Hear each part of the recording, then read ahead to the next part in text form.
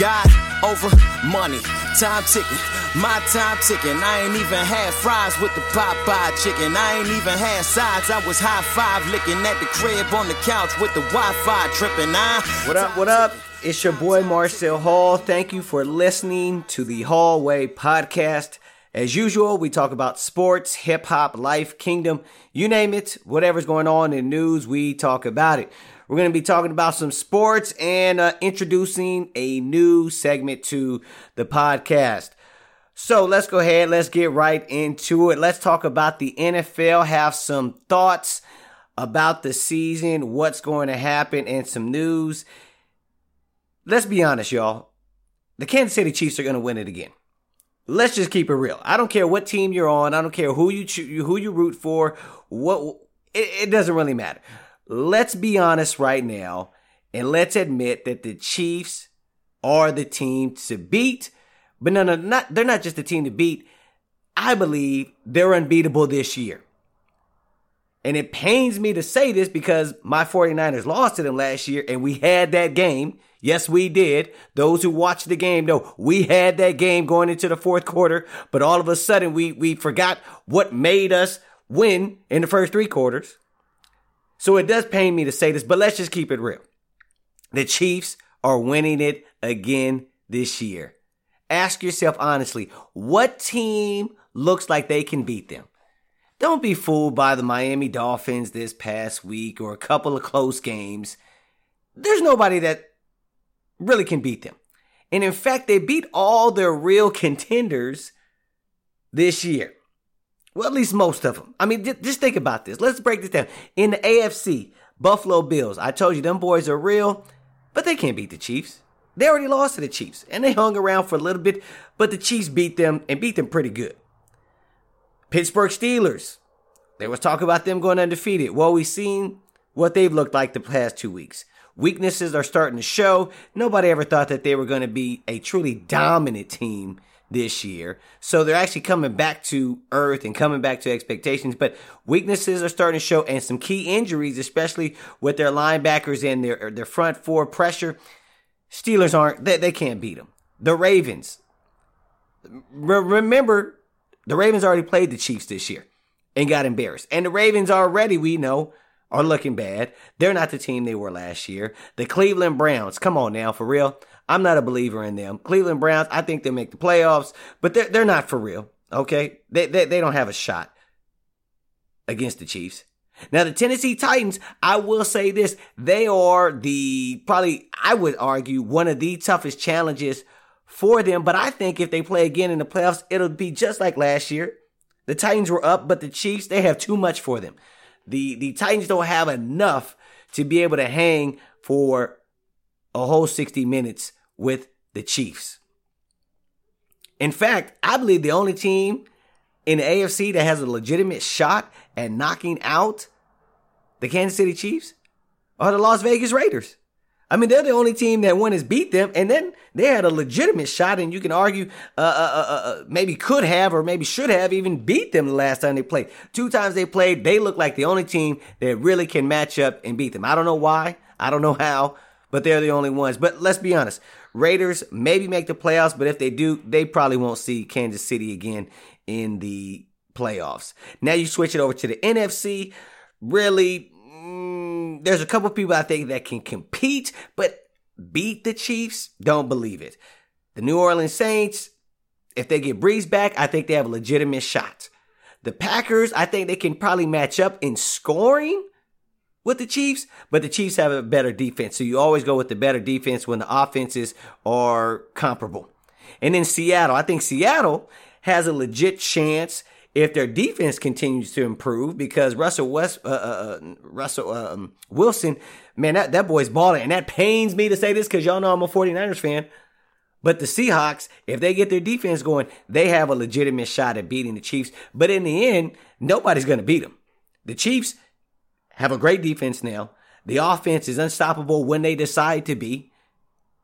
And so what are you going to do? You can't stop them. The only team would be my healthy 49ers. If my 49ers were healthy, I would say we have the best shot at beating them. And in fact, we would beat them. But we're not healthy, so we're not going to beat them. We'll say this. It was good for USC to beat UCLA, but don't get high on that win. And people are congratulating and saying, oh, wasn't that a great game? It's a great game, I guess, if you're a Bruin fan. Because as a Trojan, we're looking at the game saying, why is this even close? Now, the Bruins, I would say this, they do look better. They do look like they have some legitimate talent out there, first time in a couple of years. But as a USC Trojan, we don't look at beating UCLA as something that we should be surprised about. That's an expectation. That's something that we go into the game thinking, not if, but how much do we win by? And we have proven that we are not a for real team. And as I told somebody this the other day, SC doesn't compare ourselves to our crosstown rivals. We don't compare ourselves to Oregon, Washington, whoever else in the Pac-12. We only compare ourselves to the big boys in the elite. And we aren't up there yet to take on Alabama, Clemson, Notre Dame, and Ohio State. And so, yes, I'm happy, but that's expected. Okay? That's expected. It's almost like, being a waiter, you expect a tip. The question is, how much of a tip? And if you don't get a tip, then you're upset. And that's the same for USC. If we don't win, then I get upset. But I don't jump up for joy when I expect to win. I get happy because I love beating the Bruins, but I'm not happy with the USC Trojans, and we're not for real. So don't be fooled by the undefeated season. We haven't played a ranked team yet. And I want us to be great. Trust me, I do. Everybody who knows me knows I do. Basketball starts in a couple weeks. We'll go ahead and probably talk about basketball next week. But I wanted to go ahead and introduce a new segment that we're bringing to the hallway. And it's called Things That Make You Go, hmm. Things that make you, Things that make you go, These aren't jokes, these are thoughts, these are things that make you say. Yes, this is inspired by my long-distance cousin, Arsenio Hall. To all my millennials and Gen Zers, you probably don't know who Arsenio Hall is. And no, he's not really my long-distance cousin, but I used to claim that back in the day when I was a kid. But we're going to talk about things that make you go, It starts off with this. I was watching TV a couple weeks ago with Karina, my wife, and I saw a Sprite commercial. And as I saw the Sprite commercial, it made me start thinking of really all the Sprite commercials that I can remember seeing in like the last year, 2 years. And it made me think, when did Sprite become a black soda? No, seriously, when did Sprite become black folks' official soda? When did that happen? How did I miss that text or email? Who decided that? Where did we go to vote on this? And what was the inspiration for this? And obviously, why? Seriously, like, why do all the Sprite commercials I see show primarily black people drinking Sprite? These are things that make you say. Think about this. Think about all the Sprite commercials you've seen recently. Who are they catered to and who's drinking Sprite? It's always black folks. Now, I don't know. I don't know when this happened. I don't know when and who crowned Sprite as the official black soda, but I have some questions that need to be answered because I don't understand it. I mean, maybe I lost my black card. I'll be humble. Maybe I lost my black card because I don't remember Sprite being the main soda choice for my family and friends. I don't. I really don't. I don't drink soda anymore, but when I used to drink Sprite years ago, I liked Sprite. That was one of my favorite sodas. But no one else told me to make sure I buy some Sprite when I go to the store. Like, I can't recall in my 39 years of existence, when I was going to the store, when I was invited over for a meal, when I was picking up stuff for Thanksgiving or Christmas, whatever the case may be, the barbecue, nobody said, Marcel, hey man, make sure you get some Sprite. Never happened. I am for real. And in fact, depending on who I was with, we went with the maybe, RC Cola, a Sprite equivalent. I don't know what that was again, but it was the phony Sprite. It was the knockoff Sprite sometimes. Maybe, again, I'm out of touch. And that's possible. Maybe this is a generational thing. Maybe the millennials and the Gen Zers, they crowned it to be the black soda.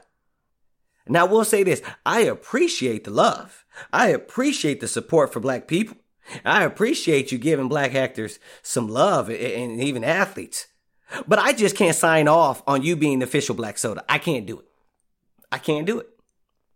I can't do it. I mean, I looked this up, y'all. I'm not playing. I looked it up to see, am I the only one? And no, I'm not the only one.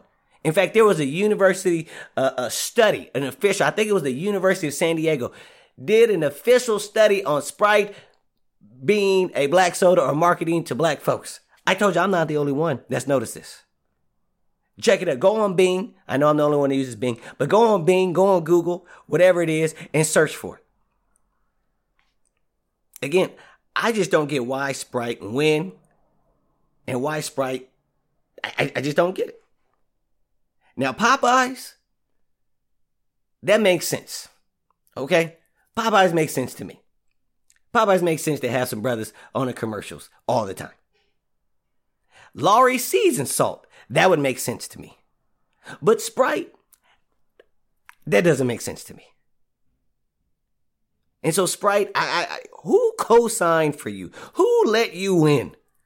Again, I'm not mad at the love. In fact, keep the love coming in many ways. I just don't want this stereotype for black people. I can't do it. I deal with enough stereotypes, and me being a Sprite drinker, that's just not one that I want to entertain. It's just not. That's just not. I don't want to have to deal with that. And if you're black, do you really want that stereotype? That's your official soda? I don't want the next time I go out, the waiter hands me a Sprite and says, well, that's where your people drink, right? These aren't jokes. These are thoughts. These are things that make you say. It's your boy, Marcel Hall. Tune in to the next episode of the Hallway Podcast. It's official.